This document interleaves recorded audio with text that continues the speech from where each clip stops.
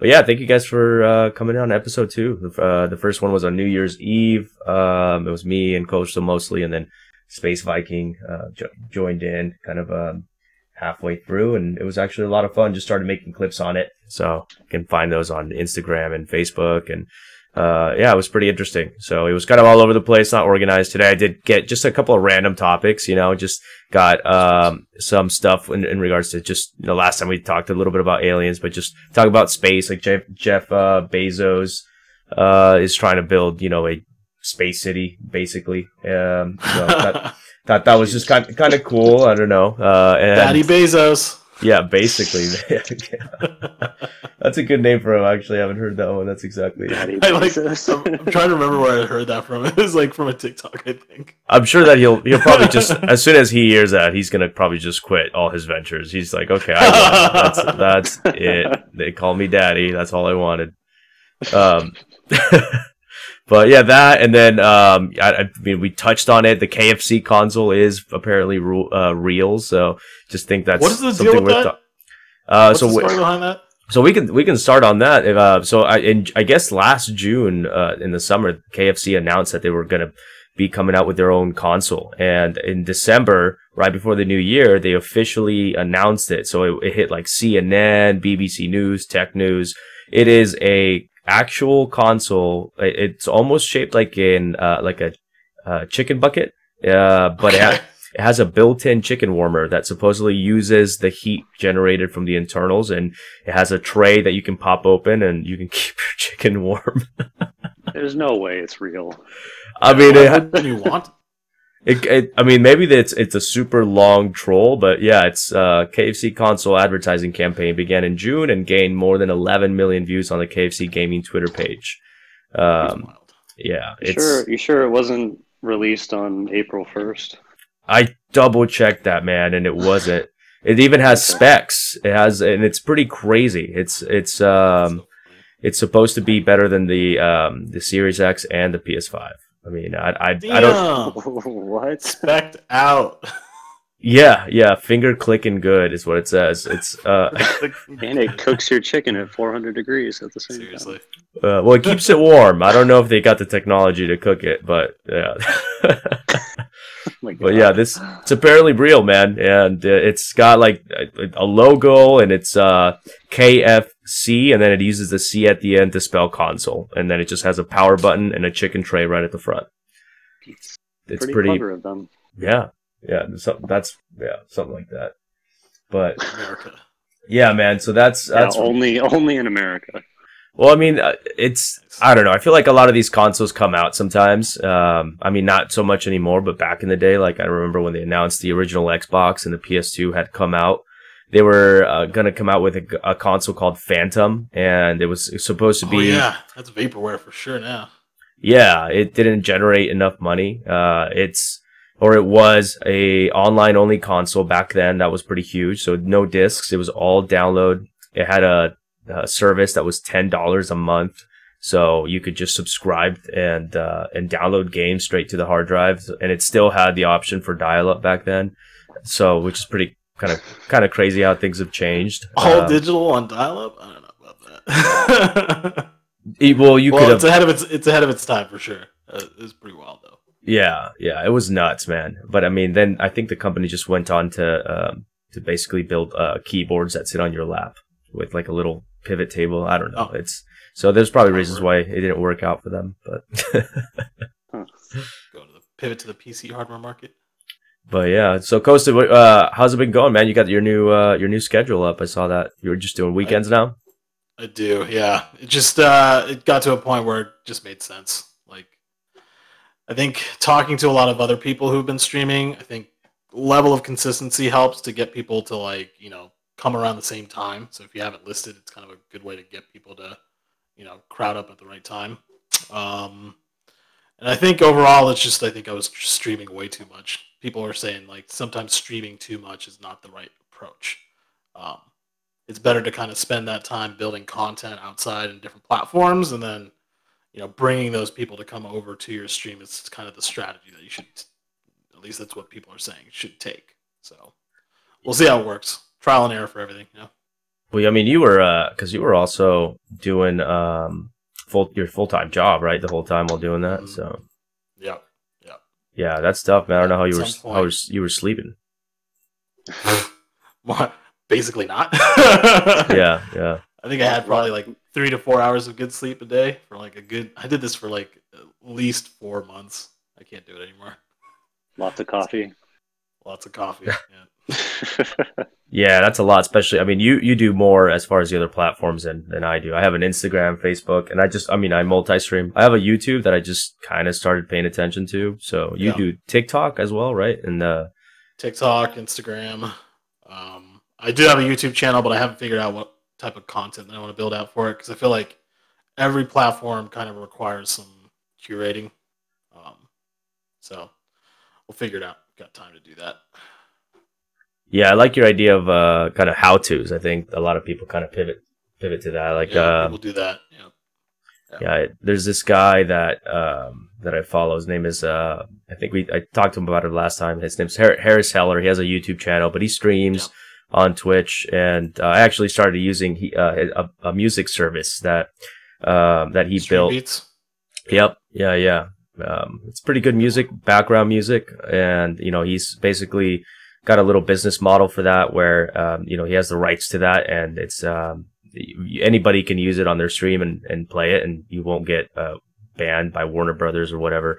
Right. Random songs you're using on because that happened to me. I think I told you I was streaming Apex, and somebody on the mic was, I don't know what song it was, but it was Warner Brothers apparently owned it, and they flagged my stream and my video, and they said they had to put a stop on it. So I wasn't actually able to show that video. I had to write them through Facebook and dispute it, and then like a week and a half later, they're like, "Oh, okay, yeah, your stream's good." But it was like 5 seconds of somebody's mic coming through, so that was pretty. They're pretty serious on it.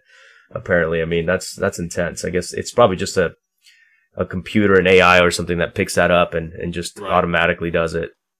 I think so. I think most of it is automated. They have like an AI just playing through your songs to find keywords or key music segments or whatever it might be, and then it'll just raise the automatic flag. But it's too much. Like it's got to like a couple of seconds here and there shouldn't really kill the whole thing. But yeah, no, it was pretty ridiculous. I mean, it wasn't like I had thousands of views or something on that video. It was just Apex, so I would get like a couple hundred on those. Not really that many. Sometimes way less than that. But I mean, that's even more of a reason why they shouldn't do that. I mean, it's a super small streamer. Just get like sometimes a couple dozen to a couple hundred, depending on the games. I'll get thousands. So I just thought it was way overkill and just kind of fucked up. Feel you on that one. But yeah, man, Garrett, G-Rat here is, we've been playing games for a long time. So, mostly fighting games. I mean, we know each other in real life. We're pretty good friends, but we were just talking about, I don't know if you play fighting games. I haven't seen you, do that on the stream at least. That's a good question. Because I rage too much when I play fighting games. Oh, God. Yeah. I get way too mad. Rage quit. It's like, I used to play, what is it? When I had, back on PS3, I was playing like Street Fighter. I think it was Street Fighter 4 all the time. It was that, and I think King of Fighters 13 back then. Oh yeah. And I would get into it where I would just get to a point where I would get so pissed off when I'm on like online lobbies, and I'm like, I rage. I was like, it's not good for my blood pressure. That sucks, man. It can, pretty bad. You think you're doing good, and all of a sudden some guy just comes in and you just get bodied like super bad, and you're like, I can throw your controller. And I mean, I know the competitiveness of those games too. They're like, you think Call of Duty's bad? Until you get into a fighting lobby. Oh boy. Costa, you got a message on my stream saying, from King Bosno, I shall be going to sleep with tears in my eyes when you left me like my dad did. What? Jeez. Give it to freaking King Bosno to come up with that. But then again, I was giving him some flack the other day too, or earlier today. Oh, that's pretty. So funny. He's got a. Hey, can I expose you a little bit, King? He's got one of the most finesse. But then again, I was giving him some, candy collections in his house too. Most what collections? Candy, like candy. Yeah. Just candy? What? Like Candy. on display or like Candy and snacks. Yeah. He's got like a setup in his kitchen, in his pantry. Oh, thank you for the like. That's kind of random. Yeah. He was flexing that a little bit on our stream earlier. So what was the most interesting candy? I'm curious now. Oh, he's got everything. He's got like He's got Kit Kats, Oreos. It's. Let me see if I can send you a photo. Maybe you can throw it up on the stream. That's pretty funny. Yeah, go ahead. Show him how fat I am. What? Well, you haven't sent me a picture, man. Are you about to send me a picture of how fat you are? No. All right, let me see. Let me send you these. That's funny. He's just on the chat on Facebook on the stream chat. Yeah. This is gonna be too funny. No, not yet. I'll wait for your picture and then I'll share it on the screen. Here's his collection right here. I sent 2 photos. Should be able to get it soon.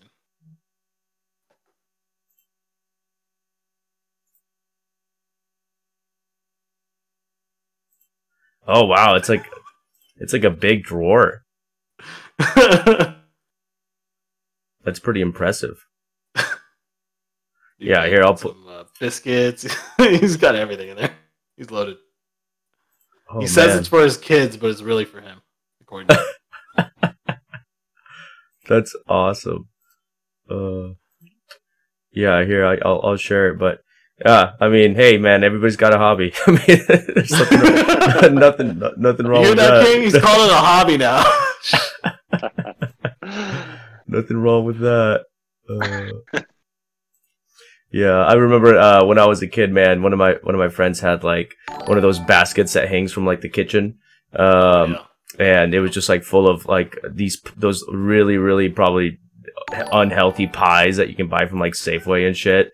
And that was just like I would go literally to his house just to fucking see that stuff and eat it. But I don't know if you guys can see it on stream, but I'm gonna try and blow it up. The picture's a little small, but yeah, this is one of the drawers. There's some hot Cheetos, some Oreos, some cookies. Yeah, that's pretty impressive, man. Too funny. Well, yeah, is that were you guys just playing some Call of Duty just now? Yeah, but Warzone, man, it's still sweaty. I don't know. We were just getting wrecked back-to-back matches. So, it is what it is. Can't really find another game to really play right now. At least it's one that I can get everyone else to jump on. Like, we told each other, like, on a group chat earlier today that we're going to hop on zombies or something, and no one did it. Everybody decided to go back to Warzone. I'm like, oh, okay. Yeah, I mean, it's popular, man. I mean, but I feel like, you know, if you switch it up, you might get some more viewers. I mean, that's what ended up happening to me. It doesn't have to be an online game. I saw you Totally. play Valorant, which is actually really fun. I got that for PC and actually really enjoyed it when I played it. It's not too hard to get into either. Yeah, we could definitely run some Valorant too. I'm down. Yeah, Garrett, what you need to get in on this. You don't play any first-person shooters anymore. We used to be like a huge Halo guy. I remember that. I was big on Halo. Yeah. Halo. The last Halo I played was the one I really played online was Halo Reach. Played that a lot online. It was a pretty big following. One that came out on 360. 360, yeah. Yeah, they have Reach's story. Honestly, it was so good. Like the story mode. Oh yeah, there was like some moments where I teared up a little bit. Yeah, it's like it reminded. I don't know, just like everybody dies, you know, like it was pretty crazy. Yeah, that was and it wasn't like kind of they didn't lead up to it. I mean, people were picked off throughout the story, so you got attached to them. You know, you got to find out kind of what they were all about. I mean, did you beat that one, Coastal? Yeah, I think that one had pretty good, strong character development across. Yeah, it did. And then all of a sudden, yeah, like you're like, oh, this guy's really cool, and then he dies. Just... Right. Yeah, when Cat gets sniped, yeah, that was so random. Oh, and just running and that. I think it was in the elevator or something, wasn't it? Or yeah, they were just going up an elevator, and then they were like, "Oh, sniper!" They were just running, and then just out of nowhere, you know, it just kind of goes quiet, and yeah, I mean, everything about that that cast was really, really well done. I feel like all the other games that followed kind of fell off on that. They tried to do that. I mean, I think they're all fun, and the multiplayer is always amazing, some of the best, but the story just kind of dropped off for me. Definitely. It's convoluted now. Hopefully they fix that. Seemed even like ever since Bungie let it go, it was just like, was it 343 just couldn't really pick up they story couldn't, well enough. I think what was it, Halo 4 was the first one they took over? Yeah. Yep, on 360, yep. Yeah, the story was kind of, I was like, what? Who's this new guy? Like, I don't know, there was like a new main enemy, and like, just tried to add too much into it, I felt like. Agreed, yeah. But yeah, Reach, the ending of Reach was, I mean, spoiler alert, but the ending of Reach was amazing. Like, when you're basically have to try and survive against the horde of Covenant that's rushing you. And you're slowly like dying, dude. It was such a good ending. Yeah, that was well done, with even right down to his shield, his face mask shield, kind of starting to crack, and you could last a long time. You can end it in 2 minutes, or if you're good enough, you can keep it going for 15 minutes. But it always ends the same way, which is really, really cool. Yeah, and Bungie, which is kind of funny because Bungie, when they went to Activision, I feel like their story on Destiny, at least, which was their next game, it didn't really even exist, and it was a good game. I love Destiny, and I feel like it has a lot of potential. Like the lore, if they just had more time, or were able to focus on more linear experience, and then just kind of do what they did with the leveling up and what was it called, the Gauntlet.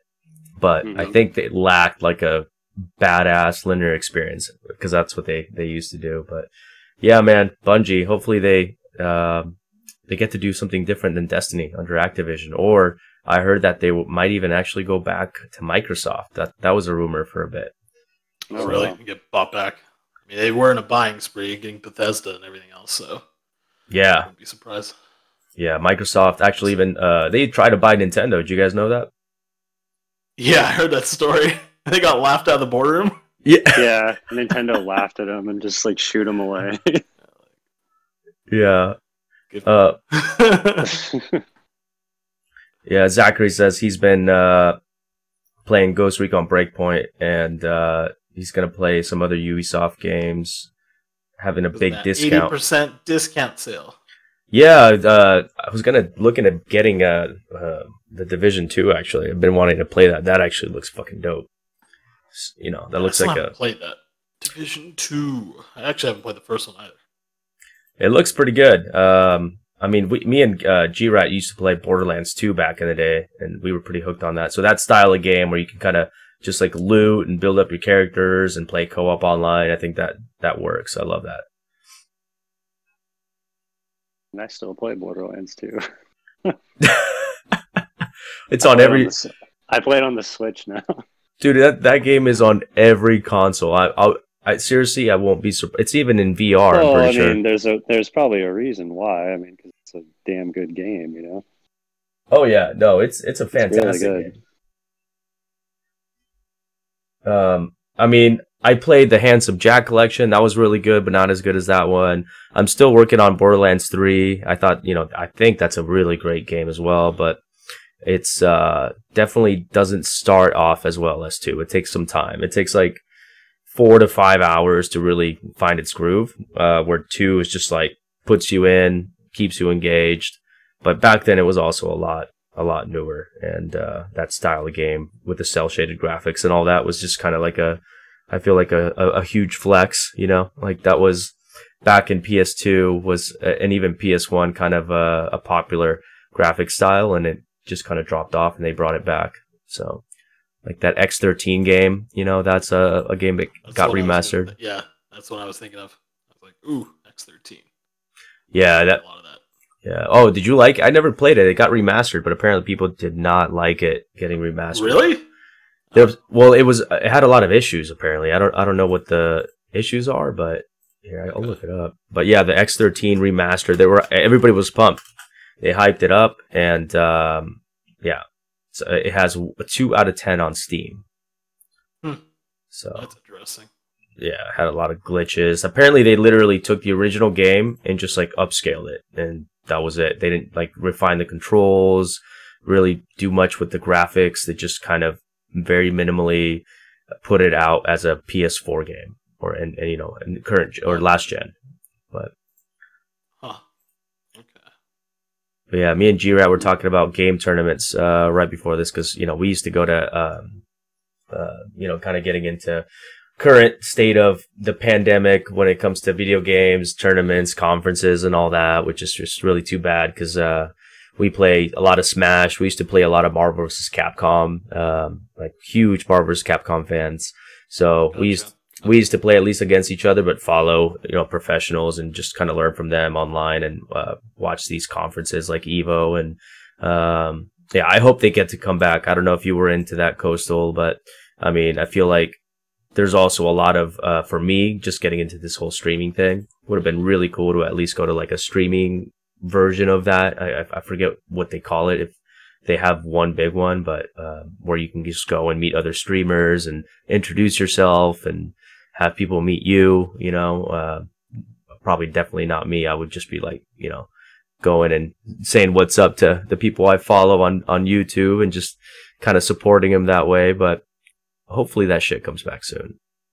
Yeah, I mean, I feel like with the pandemic, everything's kind of gone virtual. So they're doing all these what is it, tournaments with MCs and things like that, which is kind of cool. I think there was one of my buddies, I think was TwitchCon. That's what it is. Is it TwitchCon? Oh, TwitchCon. Yeah. Sorry, Zachary just chimed in on the chat. Zach, there you go. Yep, TwitchCon. That's what it is. Yeah. I think we can probably set up our own tournament. We just have to get the right people in terms of getting groups in. But I think there's a couple of people that I might know of who are out in the UK who do their own tournaments, and we could probably see if we could partner with them or something. That'd be cool. Yeah, I'd be down. I mean, I was just talking about, I miss Marvel vs. Capcom 2. That's a great game. Or, I don't know, the new Dragon Ball Z game, I have it. I didn't really dive into it too much. It kind of reminds me of Marvel vs. Capcom 2, where you can swap characters in and out mid-fight. I don't know if you guys played that, but... Dragon Ball Fighters. Yeah. I follow it.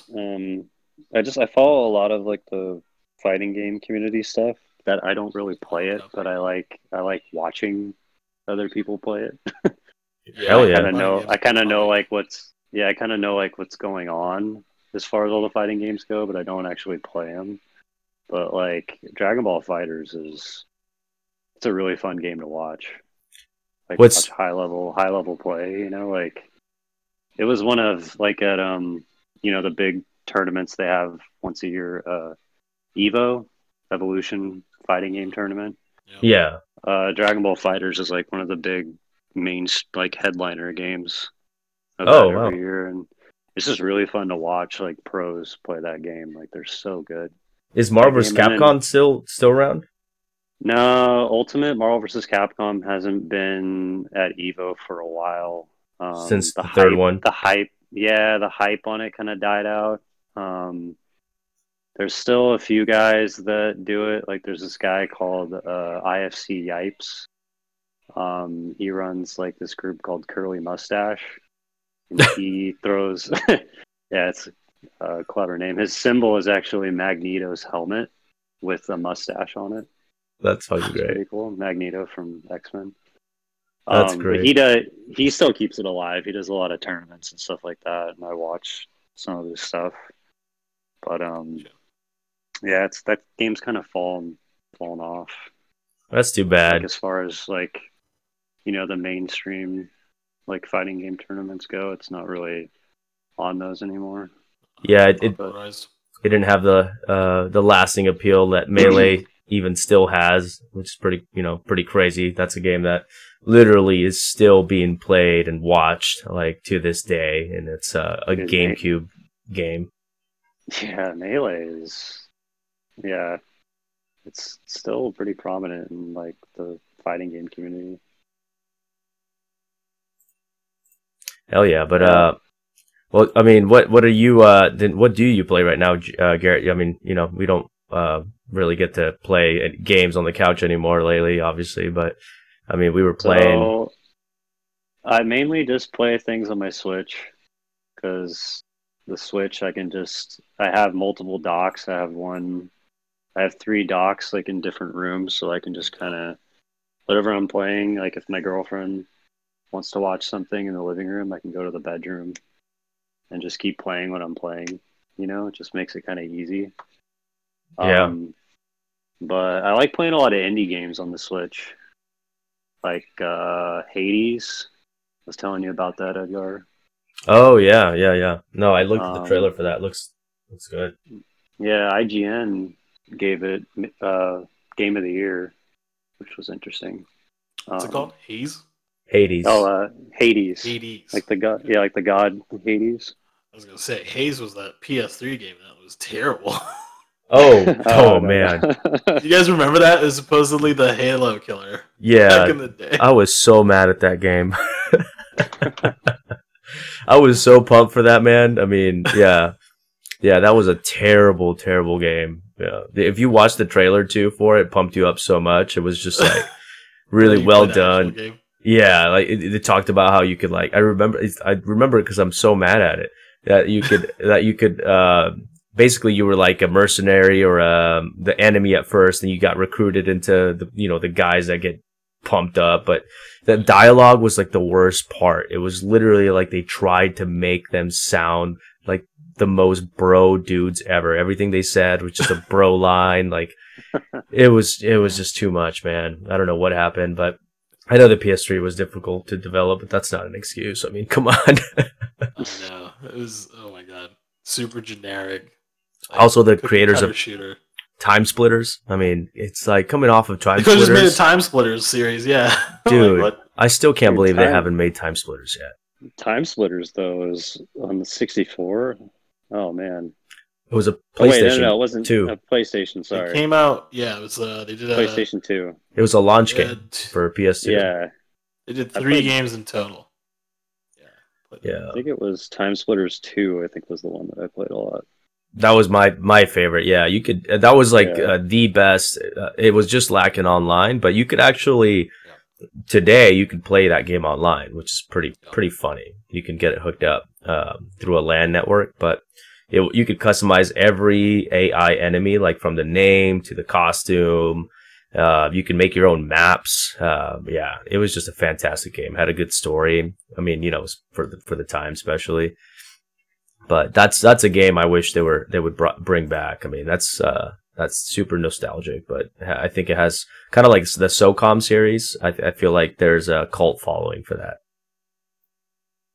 Yeah, that's another good one. I was thinking about like fighting games, and I remember playing back on like was it the Dreamcast? Was Power Stone, and I'm waiting for something similar. Power Stone 2? They haven't created anything. Yeah, Power Stone 2. Dude, I played Power Stone 2 so much on the Dreamcast. That game was awesome. It was like the first of its kind. Yeah, and then kind of you've got like Smash, which is, I would say it probably doesn't predate Smash, right? I don't think. Like the first of its kind. Yeah, and then kind of. So the 64 you've came got out. Like Smash, which is. I think the Dreamcast wasn't that the answer to Nintendo Smash, 64? Right? The Dreamcast, kind of. Dreamcast. Yeah, I think but it was like the same graphics practically. Because Super Smash Bros. Came out, first game was 99. Yeah, I think Dreamcast, or I think Power Stone came out. Because Power Stone was originally an arcade game, I think. Right. And Power Stone also came out in 99. So it's very similar. Oh, wow. Very close. Yeah. I mean, they obviously knew of each other or just a coincidence. Yeah. Yeah, but I mean, it couldn't really compete against Smash. I mean, Smash was like, it's, kind of revolutionary. I remember I rented Smash just so I can beat up Pikachu. Like I remember, I mean, I was a Pokemon nerd. I'm not gonna lie, but let me guess, you were Samus, weren't you? I was. You were Samus picking on Pikachu. Yep. I've always been a Samus man. You still main Samus now, even in Ultimate. Yeah, I mean, I used to be able to play all the characters, or most of the characters. I had a lot more time on my hands back then, obviously, but yeah, Good Sam. luck trying to master all the characters in Ultimate. I was gonna say There's that like 80 something characters. if they make a new 80? Smash, I feel like they need to downsize that. I don't know how, you know what I mean? Because it's just too much, man. I mean, I play online and I'm just like, who the fuck is this? I've never seen those moves before, which is The thing though, I agree. There's a lot of characters. There might be too many, but I kind of like it because it gives so much variety to the game. Like, I don't know. Smash is the reason why I love playing it so much is because like it's fun. Like, especially when you play doubles, you can oh just yeah, do like the most ridiculous stuff. Like you can do like different things every time, and like the way you can kill somebody and just like the shenanigans that happen. Like it's a lot of fun. And oh no, I agree with it's that. fun to For sure. watch too. Like it just doesn't get boring like watching it. Like Yeah, I just have replays. I have it on my TV right now, just replays of random people on Smash. I'm just watching randomly replays while I'm talking to you guys. yeah, I love that feature. You can just press one button, it saves a match. Yeah. Yeah, dude. I think the last time I went to your house and I was playing on your Switch, I was getting my butt whooped by like a Luigi, and I was being super stubborn. I'm like, what the hell, man? Like what? I gotta be able to at least put up a fight. And I saved. So those replays might be on there, so you might be able to watch me getting my ass kicked right now, like on your own Switch. Upload that on the stream or what? Yeah, go for it. Why not? No Flip shame. it. Yesterday, I was getting a little bit of coaching from somebody on Twitch. One of the Twitch followers. He All went. Yeah, it was JBAP. So he stayed and we played some one-on-ones after our stream last night, and he was giving me some pointers and stuff that I like. He knew I wasn't using. Like you can hit basically I forget what the button is, A or B, and jump at the same time, and it does like a short hop automatically. Yeah. I completely forgot about that. And I'm like, oh, I've been completely like just doubling those steps by jumping and then just quickly moving my thumb over. So little things like that, we were talking about frames in a fighting game, like 1 or 2 frames makes a huge difference. And I guess to your point though, I've just been playing more for fun than competitive on Smash at least. So just, yeah, it can go either way. If you remember, they used to host tournaments for Brawl. I did, Smash yeah. Brothers Brawl. Oh, Yeah, we Yeah. used to. That was a long time ago. We hosted probably like 3 or 4 tournaments. Yeah, And we yeah. had a lot of people. Sometimes we'd have like 30 to 40 people there. Yeah, Everybody would. I think it was like a $5 buy-in. And I mean, this was during a time when like online wasn't even a thing. oh yeah, trust me, I remember because I played. Me and you teamed up against my girlfriend in duos, and she was not happy about that. That was pretty bad. I'm pretty sure they broke up after that. But We did, but it wasn't because it wasn't because of Smash, but yeah, I remember. I mean, didn't help. it was a tournament, you know what I mean? I mean, Money was on the line. You're playing for keeps, I took her out to dinner. It was all good. With the money that you won from her, or what? The $5, yeah. it's like she paid for her own dinner. Yeah. Oh man, but no, yeah, I miss that for sure, man. It'd be good to do that. We used to do that with Halo, like with split screen and then LAN. You could hook up the Xbox consoles to that. So yeah, that was a good time. Even SOCOM did that. Was this like back in Santa Rosa? We did. This was Different time? No, I think, but we had one in Santa Rosa or two, but it was we mostly had them in Napa. Oh, okay. Gotcha. we had I think we had a Halo Reach team too, didn't we? Yeah, Called it yep, Prestige Worldwide. yep, that's right. Worldwide. So Yeah. prestigious. That was online. Yeah, that was an online team. I remember that. That was I basically just got a 360 for Halo. I'm not gonna lie. I had other games, but my main console was a PlayStation. So Reach was like pretty much the only disc on that console. what is it on Game Pass now? I think they've got most of the Halo games on there. At least I think from like the Master Chief Collection's got like 1 and 2, I think, and It's 3. It's got they actually added Reach to it too. I think they also have Ooh, nice. And 4, I what want to is it? say. Reach, ODST. Oh, I Four forgot angles. about ODST. Yeah, Dude, they added ODST was actually a really good game because you like weren't Spartan, and you could get killed really easily. It was more like Call of Duty. But you were a human, right? I mean, or Yeah, you were a a non-enhanced human. Yeah, but you were basically fighting all these crazy aliens and stuff like that, and you could just if you get shot like twice, you're basically dead. Well, there was no health regen, wasn't it? Yeah, there wasn't a health regen. You didn't have a shield or anything like that. It was a lot harder That's awesome. than like the regular Halo games. So I gotta ask, do you guys are you guys following this current GameStop fiasco and the stock market? Oh yeah. I'm following the memes. The Well, that memes are works. pretty good. That works. Yeah. Before I talk about that, I think Zachary said something. He misses playing against his cousins and friends back in the day.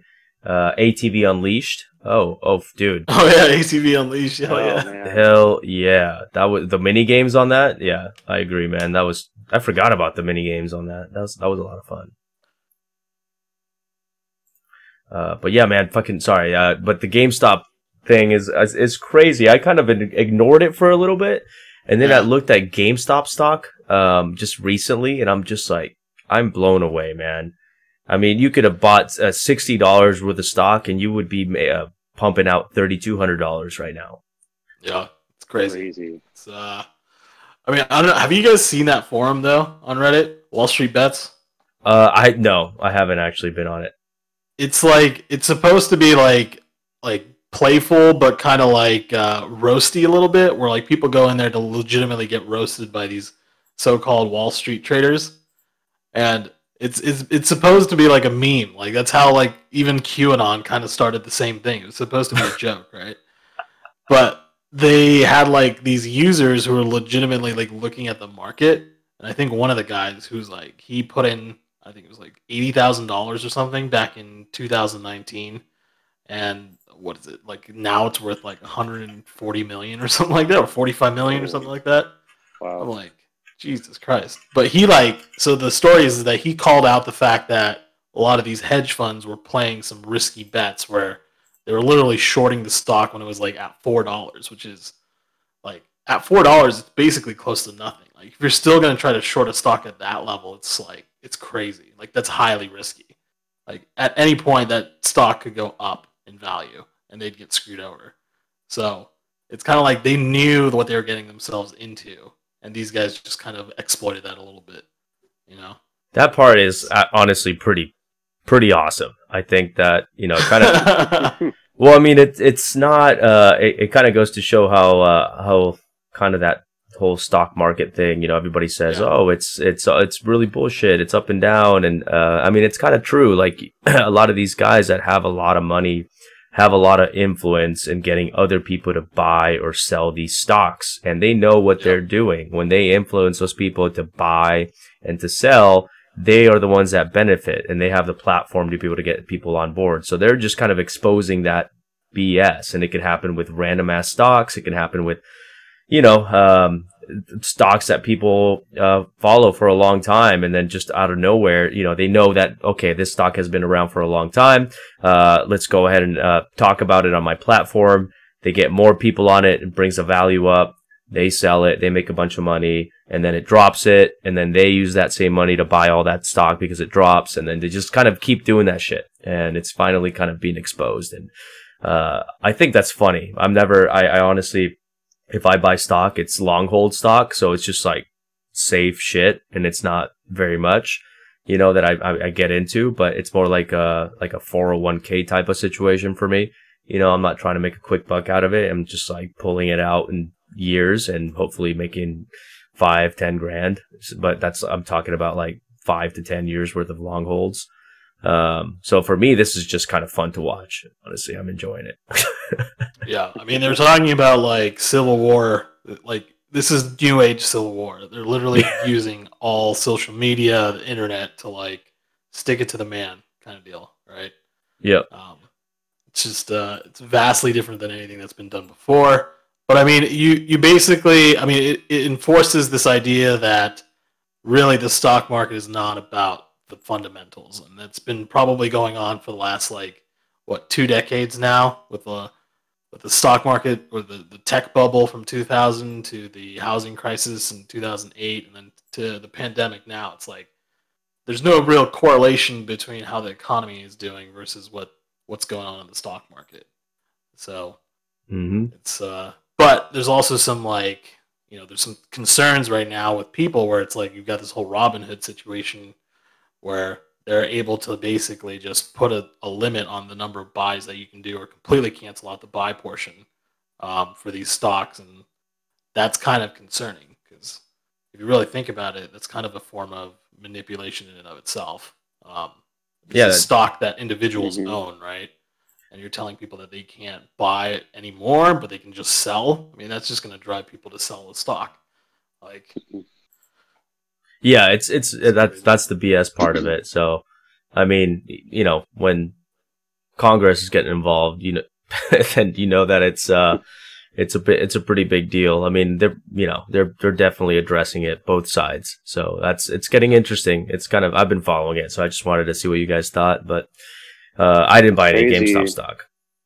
What's crazy is that I mean, GameStop is kind of like a dying breed. Like a lot of stores are closing. It still is. And like, yeah, it's still dying, but then it's like, oh, now the stock is like through the roof, Well, I thought, I mean, I'm pretty, it's more of a, for them, I think it's just their business model. I mean, they depend on selling games physically, consoles physically. Their online platform isn't really meant, or adjusted to how the rest of the world is doing business. So regardless of how their stock is selling, I think it's going to die unless they change how they do business. I heard that Microsoft was actually going to buy the majority of GameStop stores, or them as a whole company, and they were going to do something with the physical stores. I don't know if that's still happening, but that was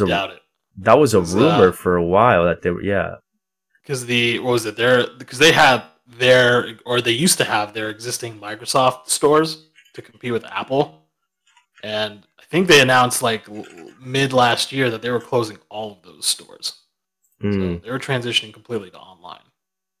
Like, unless they're doing like a real estate play, I don't think they're going to be able to, or there's really no interest for them to have to do that to get physical stores.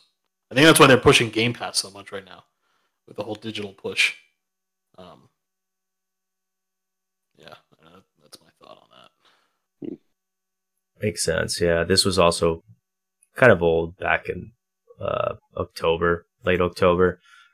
But yeah, I mean, I just thought it was funny, that and the whole like what is it called, Dogecoin thing. Like, it's just that shit was literally started as the whole Dogecoin was started as a meme. Yeah. So I mean, if you really think about it, it's like if people want to go towards this decentralized system where people can't influence whether or not they can purchase or sell individual or currency or stocks, whatever it might be, then crypto is kind of your answer to that. However, there's a lot of risk too, where it's like you have to be able to take on the financial burden and the risk of losing your holdings or whatever it might be. Like it's on the individual and not the system, which is slightly different, right? Yeah. But the positives of it is you inherently own whatever you've got, and I think there's a lot of power to that. And I think that's a lot of the stuff that you're probably going to start seeing soon is that shift or migration towards cryptocurrency. Get yourself some Bitcoin and Ethereum. I mean, well, I'm a huge crypto nut, so I'm biased. Yeah, I got a little bit of Bitcoin, but that's I think always and will continue to be the best. Because I mean, Yeah. there isn't billions of Bitcoins out there, and I think that's kind of it has a nice, well, it's been around for a while, so it's got a good amount of people that have it. But a lot of it is lost. It's also you can't just like mine it. You can't just like mine it with a regular PC, So it's not readily available like to everybody at massive amounts. So it's got a good balance, I think. And governments really inherently can't control it. They might be able to tax it, but they can't like physically control those transactions, which is, I mean, that's another component to the whole idea of crypto and decentralization. Bitcoin coming to a Starbucks near you, I guarantee you. Oh, when I was in England a couple of years ago, a lot of places in England accept Bitcoin and cryptocurrency as payment. Oh, like off licenses where you buy alcohol and stuff. It said like we accept Bitcoin and cryptocurrency. I was like, huh, interesting. I wonder how they do that. Yeah, like, I don't know how do you give them your Bitcoin? I mean, yeah, I have no idea, but a lot of places transacting it off a system or something or a phone. I don't know. They have to because I mean I don't have any Bitcoin, so I never tried it or looked into it, when I was there. But there's just a lot of signs in front of stores that said they accept it. Yeah, usually it's like as long as you have a individual wallet on your phone or PC or whatever it might be, all you have to do is you scan like one of those what do you call those? Like those virtual QR code or something, or QR codes or whatever, and that'll automatically like it'll trigger off a transaction that you can start to somebody else's wallet. So kind of like Apple Pay or something like that. So, yeah, exactly. Like same thing. Well, some trading platforms do have the ability for a wallet for the crypto. So, but I mean, as like that's super interesting. Like as a business, like how do you take that and then translate it to everything else? Physical money that you can use towards your business. I mean, that's pretty cool though. As a business, if you're able to do that, then you can like potentially bring in some, let's say Bitcoin, and then it's worth less that day that you get it from that customer, and then the next day it just skyrockets. You're literally like, you're selling your latte at $3 and getting $3 of Bitcoin, but then, you're making $3.20 the next day or so. I mean, that's what I'm curious about, what these businesses are doing. Like that's pretty interesting. That's awesome. I didn't realize that there was anywhere that did that, but yeah. I mean, the thing is that the volatility is going to remain for now, but eventually once Bitcoin gets to like a price that's essentially, people are saying if it gets to a level where it's like hundreds of thousands of dollars, almost millions of dollars, like there's going to be stability because people won't be able to trade large sums of Bitcoin all at once. So a lot of the volatility is being driven by those large transactions that are going on right now, and that is eventually going to smooth that volatility out. And that being said, like also like we're talking about these transactions, right? Like right now, a lot of these like transactions between wallets are done by these crazy like sequence of numbers and letters and stuff like that, and that's right now that's just let's think of that as kind of the back end to what it could be in the future. Because like if you think about like when the internet started, right? If you wanted to go to a website back in the day, it was like you had to type in the IP address to get to that website. That's kind of the stage where a lot of the cryptocurrency wallets are in right now. And I think at least what I've been tracking or looking at is domains related to wallets specifically. So people are creating domains that are tied to specific wallet addresses, and they can use that as their means of, as kind of the forefront to tell someone like, hey, send me money to this domain rather than this wallet address that's like just jargon, right? Yeah, it looks like a bunch of like a Facebook, like a MySpace page, HTML. Right. Yeah, exactly. So like stuff like that's going to make it a little bit more mainstream and easier to use from like a consumer perspective once that takes off. I think it's the way to go, man. I mean, it just it makes sense. I mean, our infrastructure is obviously not set up for that yet, but I mean, if we had, if we got rid of the Federal Reserve, I mean, I feel like that is the way to go. But I don't know enough about it. It just seems like it gets rid of a lot of the shadiness behind cash. Yeah, I mean, that is not to say you can't have private transactions and stuff like that happen in Bitcoin. I mean, there's a lot of that stuff going on too, but I think it's for the sake of, I guess, anonymity and like being able to have full control over your own wealth. I think there's a lot of value in that. Yeah, I'm gonna keep what I have. I'm not going crazy with it. Just see where it goes. I mean, that's a lot of time. It's so time consuming. That type of shit. Just like if you're a day trader, honestly. It's oh my god, if you're a day trader in crypto, you got to be crazy on crack or something. Like, yeah, swings on crypto are going to be insane for you to try to keep track of. No, I have a full-time job. I'm good. I mean, the biggest I think boom is going to be people talk about use cases, right? Like for Bitcoin or any cryptocurrency, there's a lot of blockchain applications and projects out there that the use case is very muddled.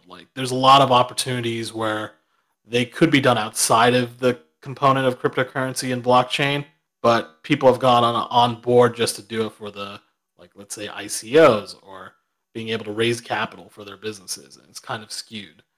But I think ultimately the real kind of use case or purpose is around financials in terms of borrowing and lending money to people, transacting that, decentralized. I mean, the DeFi is kind of the hot craze right now. It's the idea of being able to kind of lend money peer to peer with what they call smart contracts. That's kind of the biggest push in terms of a use case that could be mainstream, right?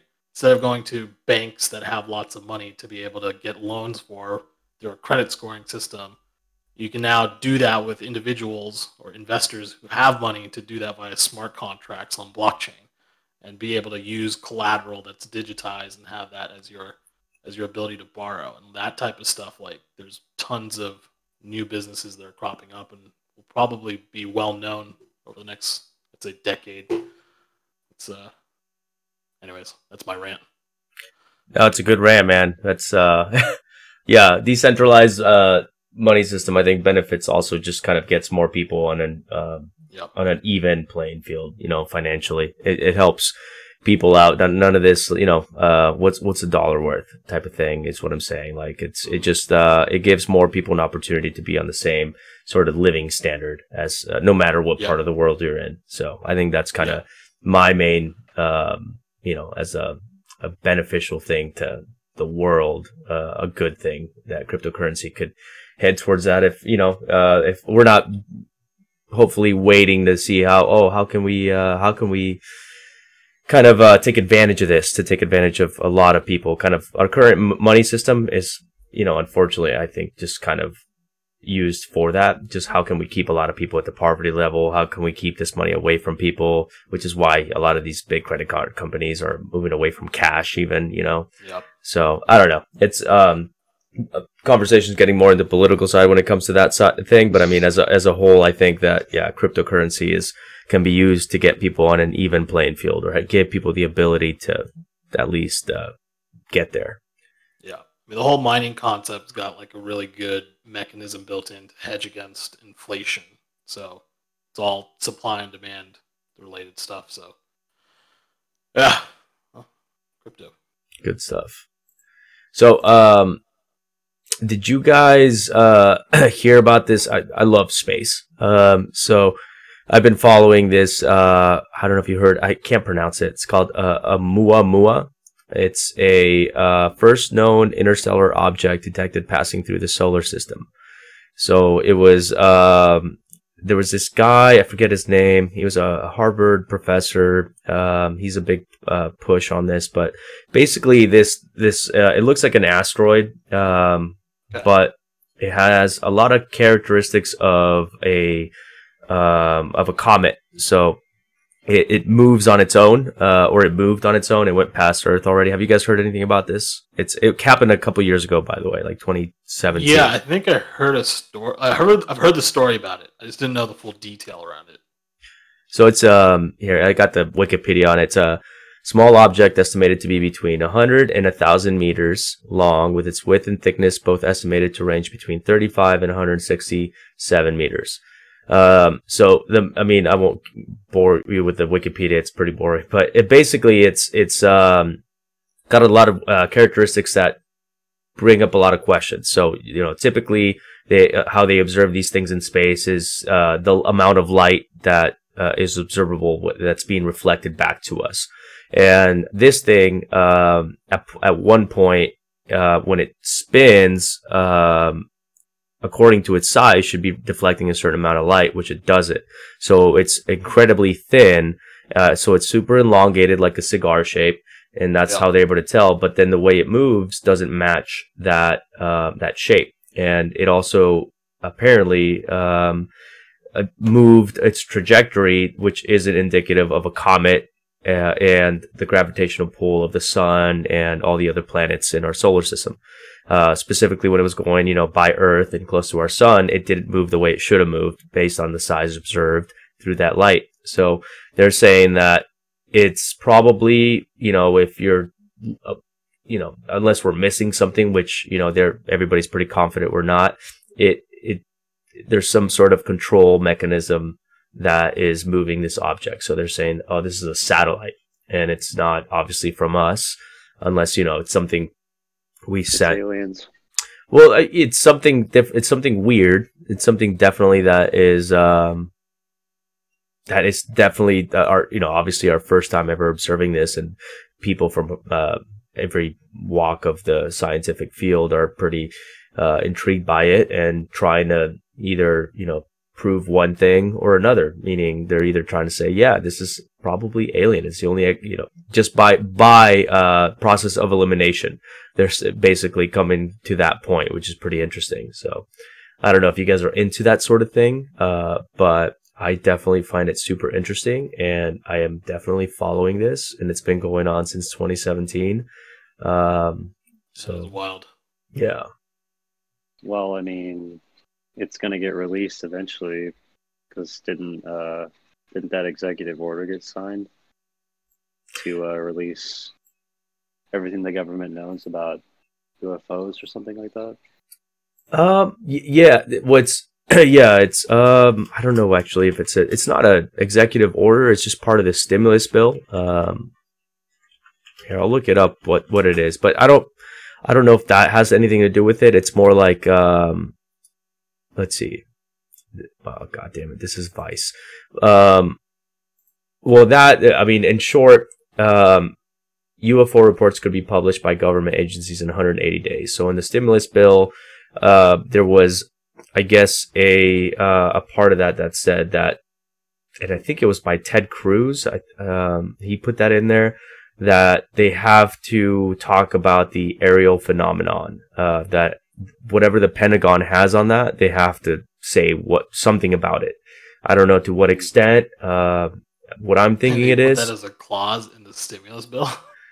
Yeah, that's very specific. Why is that a priority? Yeah, it's so weird. I don't. It's a know. It's a bill. It's something for like relief of COVID-19, and they're like, "Oh, let's just throw this in there." The people need to know. Yeah, I think it comes from a lot of people, and obviously a lot of the politicians that are involved in creating these bills aren't probably told everything for, security reasons. No. I think that's what it is. I think that it's literally some pretty amazing technology that we have, whether that means we created it or we found it, whatever it is, those guys should not have access to it. I'm assuming that's the mentality, and honestly, I agree. So I think it's some of those politicians that are involved in writing these bills saying like, hey, let's put this in there. So they have to talk about this because it's on YouTube. There's videos of it. There's all this stuff on there. People are starting to ask questions, but I mean, I think it's a good move. So you think it's some type of technology that the government has? Is that what you're saying? Yeah, I think that it's been around for a while, and we just don't know whether we found it or whatever. I think we're obviously through trial and error willing to do a lot of things, and probably got the ability to at least use it, or maybe to some extent understand it, whatever it is. And it's a national security issue. I think that's what it is. That people, if they found out about it, would probably use it for really bad things, or it's just not a good idea to let other countries know that we also have it or are the only ones that have it, whatever it is. But I think that with the current political climate, I think it's good to take caution with our politicians. I don't think they should be involved in knowing about that stuff. So I think that's probably what it is, but who knows? It's interesting. We'll find out by June. This is exactly like a book that is written by Ernest Cline, and I was actually telling you this the other night. The Armada, the book you recommended? Yeah. Armada, right? Armada by Ernest Cline, the same guy that did Ready Player One.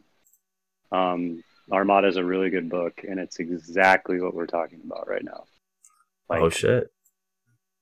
I can't give away the book because I don't know if you read it, Coastal, or not. I want to read it. If you guys ever want to read a book, it's a good science fiction read. I don't want to give it away or anything, but then if you start reading it, you'll be like, oh yeah, this is exactly what we were talking similarities, about. Yes, very similar. That happens a lot, so George Orwell is a big reference for that happening to some extent. He writes about it, then it happens. That's true. Just like The Simpsons, No, but yeah, but maybe they'll talk about Oumuamua. But I just thought it was really cool, man. Like from a nerd perspective, the Oumuamua thing.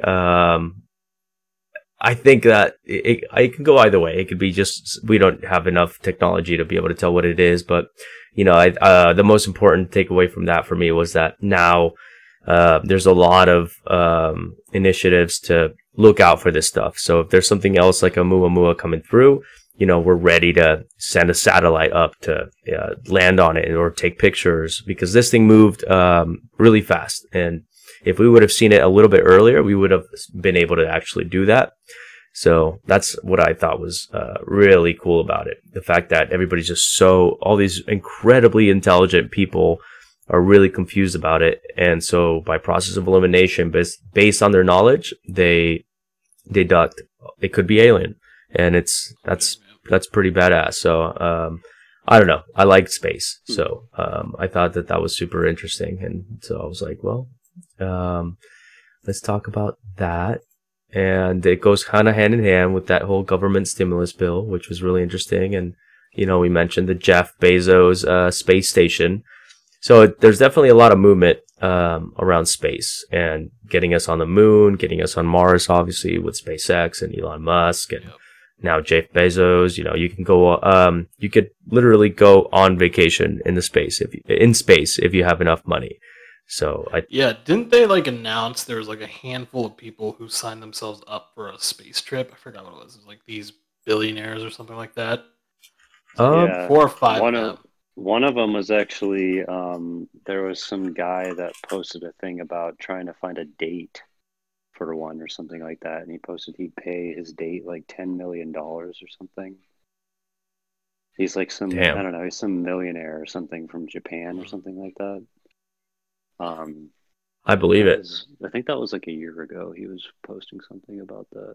Well, China's really has been ramping up their space program. I mean, they got to the moon. They went to the dark side of the moon. They got a lot of studies going on from that. One of their big pushes, and has been their big pushes, is to set up a new space station by 2022, and set up a permanent base moon. And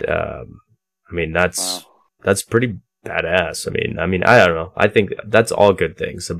The more we're able to get out there and have bases and the more we're going to be able to get to Mars or just explore other planets, whether we can, actually live there or not. It's gonna. I think that's a good thing for humanity. But I don't think we can stay here forever, obviously. So if we're really trying to do this for the long haul, that's the move. Yeah, well, I was like doing some research on that, and I think Elon's got like an opposing approach where it's like he's talking more about like using other planets for resources to bring back to the Earth. Like it's kind of an opposite because like if you really think about it, the amount of effort that is required to terraform another planet is crazy. It's a lot of effort. So it's like we already have a planet that's functioning, quote unquote functioning, that like it would be easier for them to then go and harvest resources from other planets to then transport back here if we need it, which is kind of I find that a little bit more intriguing. Yeah, I mean, if that's the route, then I feel like mining asteroids would be the move because for example, Mars doesn't have an atmosphere. Or it's super thin. I forget which one it is, but basically we can't live on there with a lot of technology or living underground and a lot of technology. So, but if we were to go to Titan, Titan has an atmosphere that's pretty close to Earth. So we wouldn't need that extra amount of technology, but obviously it would take a lot bigger of an effort to get to Titan. So, I think we're just learning, so the more we're, first go to the moon and then Mars, whatever it is, trial and error. I think that, in the next couple of generations, we'll learn a lot.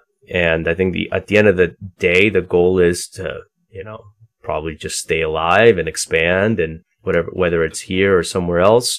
So I think it's good that all these guys are taking different approaches. But yeah, if he's trying to bring back resources, then he should. Yeah, I mean, if you really look at his like projects that he's working on right now, it's like yes, he's trying to travel to Mars, but then he's also doing all of these like satellite internet connections to remote areas of the planet. Like that's all kind of like his approach is using space to feed resources to our planet. There's a lot of competition because like Bezos is also getting in that field too. Like he wants to be able to get into internet services on satellite and all this other stuff. And it's good for the consumer or anybody else on planet Earth because then competition is pretty good in that sense to come up with the best technology. Hell yeah! Give me a Tesla truck to jump some craters in the moon. I'm down. That fucking truck is crazy, man. Cybertruck. But yeah, no, it's all interesting stuff, man. It's next couple of generations, it's gonna get interesting for sure. Oh yeah, definitely. Well, but yeah, I mean, that's basically it for me on topics. Honestly, I mean, covered a lot of stuff. So, Costa, so you did your first week of scheduling. So what's going to be, how's the year going for you on streaming? Like, as far as viewership goes, and I know you get a lot of views because you do a lot of like Let's Plays and sort of, people love to watch that, and you get most of your audience, I feel like, from that. Correct me if I'm wrong, but, is that it's, live viewership is so. Obviously, for me, it's like I think it has to do with the audience, and a lot of it's international, and people don't have good internet. So streaming isn't really an option, but people can go back and rewatch content. I see a lot of that happening. Don't know entirely what the game plan is because Facebook gaming is very much steered towards having individuals who are consistent. I think I said that before. It's like they want people streaming the same game at the same time, at the same part of the week, just on repeat. Yeah. And the algorithm kind of pushes you for it. But yeah, and then it's also purely, it's interaction based. Like more people that interact with your stream, comments, likes, whatever that might be, that also pushes that out to further people. So it's different. There's an element of like organic growth that's there besides other platforms. which is good because if you go to like Twitch or anything like that, you're gonna have to do all that stuff by yourself, like in terms of outreach to get people to come and watch. Um, Whereas Facebook will actually put that out to random people too, not just your followers or whoever it might be. Oh yeah. So, I mean, we'll see. I think for me, at least, just for sanity's sake, I think having a schedule and limiting it to like 3 days a week, I think is fair. And then, yeah, I enjoy building out like clips and content on different platforms. So I think that's another good way to siphon people into, the streams or whatever it might be. So, right on, man. We'll see. Yeah, no, I like your content, man. I like the clips, and I think you do a good job. So hopefully it grows because it. Yeah. I mean, you have I know what you mean. Facebook is a little bit tough, because it's I think as far as I understand, it's mostly on donations, so stars. Right. I don't even know if some of the big streamers that I watch who have like 350, 400, sometimes they go up to 3.5 thousand viewers live. I don't even think I ever see any ads running during their stream. So it's based on sponsorship, connections, and stars. Exactly. So if you're really trying to make this like I guess a career, like it takes a lot of effort. It's a full-time job, and it's not the actual streaming that's the job. It's everything else around it. Like you said, merch and subscriptions. I mean, that helps a lot, getting the ability. That's my next goal is to get to the point where I can get subscriptions in the next year. But that's going to take on it, and I've said this before, breaking away from Apex a little bit more, just because, I just don't think I'm there with Apex where someone's going to choose to watch me playing Apex over somebody else. There's just really good people out there. But whenever I switch to single player games or even Super Smash Brothers, that's been pretty popular, specifically on Twitch. So I think that's what I need to do more. I think I need to play more Super Smash Brothers and keep my Twitch. And I think it should pay off. I was thinking about canceling my Twitch because I'm like not even affiliated. I'm so close. I've hit almost every other benchmark, even for partner on Twitch, but the live viewer average. So I can go from affiliate to partner really quick if I increase my live viewership on Twitch. So, and on Twitch, if you hit partner, you make money on ads. So, that plays before people watch your stream. So I'm like, I think that's huge. So I'm going to try and push for that. I'm going to actually get back on my Twitch and also my YouTube. Personally, I think a lot of my YouTube content is actually pretty decent and has some lasting power, like my unboxings and game hunting videos. It's just this year here has been so fucking crazy. So in so many ways, I with between wildfires and other personal things that have come up and moving and new jobs. Yeah. So, this year's looking up as far as other personal stuff. So, I'll be able to have more consistency on my videos and, on YouTube and original videos, which is my original goal. So that's kind of where I was actually going to do a video with G-Rat. He has a pretty badass, collection of Super Nintendo games. At least I know that. Okay. Nice. Like he can probably tell you better than I can, but also his comics. He has some like really badass comic books that I think when I helped you move, G-Rat, I even made a comment. I'm like, dude, if you put this up on eBay, like you'll make some money. I've looked into the value of them and I'm like, oh man, I could totally sell this and make some good money. But then I'm like, but I don't want to. I want to keep them. Yeah, hit me up if you're gonna sell them. For sure. Yeah, because I mean, some of those I was nerding out. Like your Superman, I think it was like Superman versus, was it Predator or Alien? Superman, Alien. Yeah, I was like, dude, I haven't. Yeah, this is some rare stuff. You got to do some. We got to do a video on those, or I got to do a video, and just even if I'm the only one watching it, but I got to do a video on it. I have the whole original Infinity Gauntlet series. I can't remember. I got a lot of rare comics. Yeah, even you have some like rare original Xbox demo discs, Nice. which is kind of a niche collector's item, but like I didn't even know you were. Yeah, you told me that, and I was like, really? I was gonna throw these away. Yeah, I think you told me, you're like, you want these? I was like, I felt bad telling you yes. So yeah, I was like, dude, you got to look up the value on some of this stuff before you decide to throw it away or give it away. And they were those demo discs that come in like the Microsoft magazine or whatever that you used to get with Xbox 360, like back in the day. I just kept all of them. I didn't even know. Yeah, Edgar told me they're kind of worth something now, or they're collector's items. yep. But yeah, I don't know. I got to go through all my stuff and see. Yeah, I mean, if you want, we can do a video of it or something, and Yeah, go through it. at least your Super Nintendo cartridges. You have some really really good stuff in there. Yeah, I think I got like over 50 Super Nintendo games. Hell yeah. Yeah.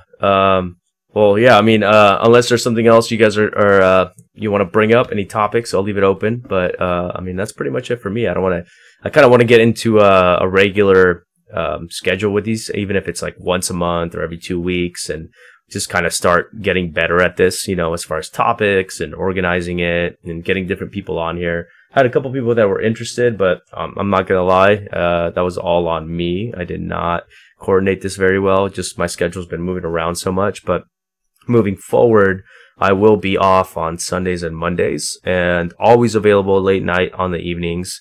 So I kind of want to start choosing a day for the podcast, and then that way I can get into a schedule for, this is on Spotify, so I can upload it to Spotify, the video on YouTube, and then I've been starting to do clips for Instagram and for even for Facebook and YouTube, all the platforms. The clips, I think, are a good way to like just grab people's attention, and then if they like it, they can check out the full audio or video version. But yeah, it'd be really cool to get you guys in on this, regularly, whether it's like a rotating chair situation. I know you guys have your own schedules, but it's that's definitely going to be something on my to-do list, and hopefully we can do one for February, or two preferably, and just kind of start getting better at the whole, topics again, and setting this up so it's like an hour, 45 minutes, as opposed to just kind of guessing how long it's going to be at the beginning.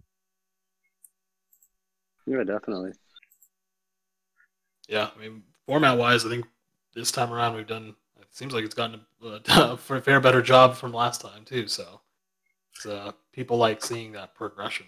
I think we've figured out all the audio issues from last time. Yeah, you've got a handful of topics for us this time, so I think we're doing the right thing. I think we're all headed in the right track. So. Yeah, thanks, man. Yeah, the audio issues last time, I kept cutting everybody off because it was like 2 seconds behind. I had to like listen to my own stream on Twitch and Facebook and then ask you guys questions. So definitely eliminated that issue. So I'm pumped about that. Well, right on, guys. Well, thank you. I won't take too much more of your time. I'm going to go ahead and just end it right here. And I'll definitely hit you guys up on the next one. And I really appreciate you guys tuning in. I know you guys have your own schedules, and it's pretty late at night on a Saturday. So it's definitely appreciated. Yeah, definitely. Good. Thanks for hosting us.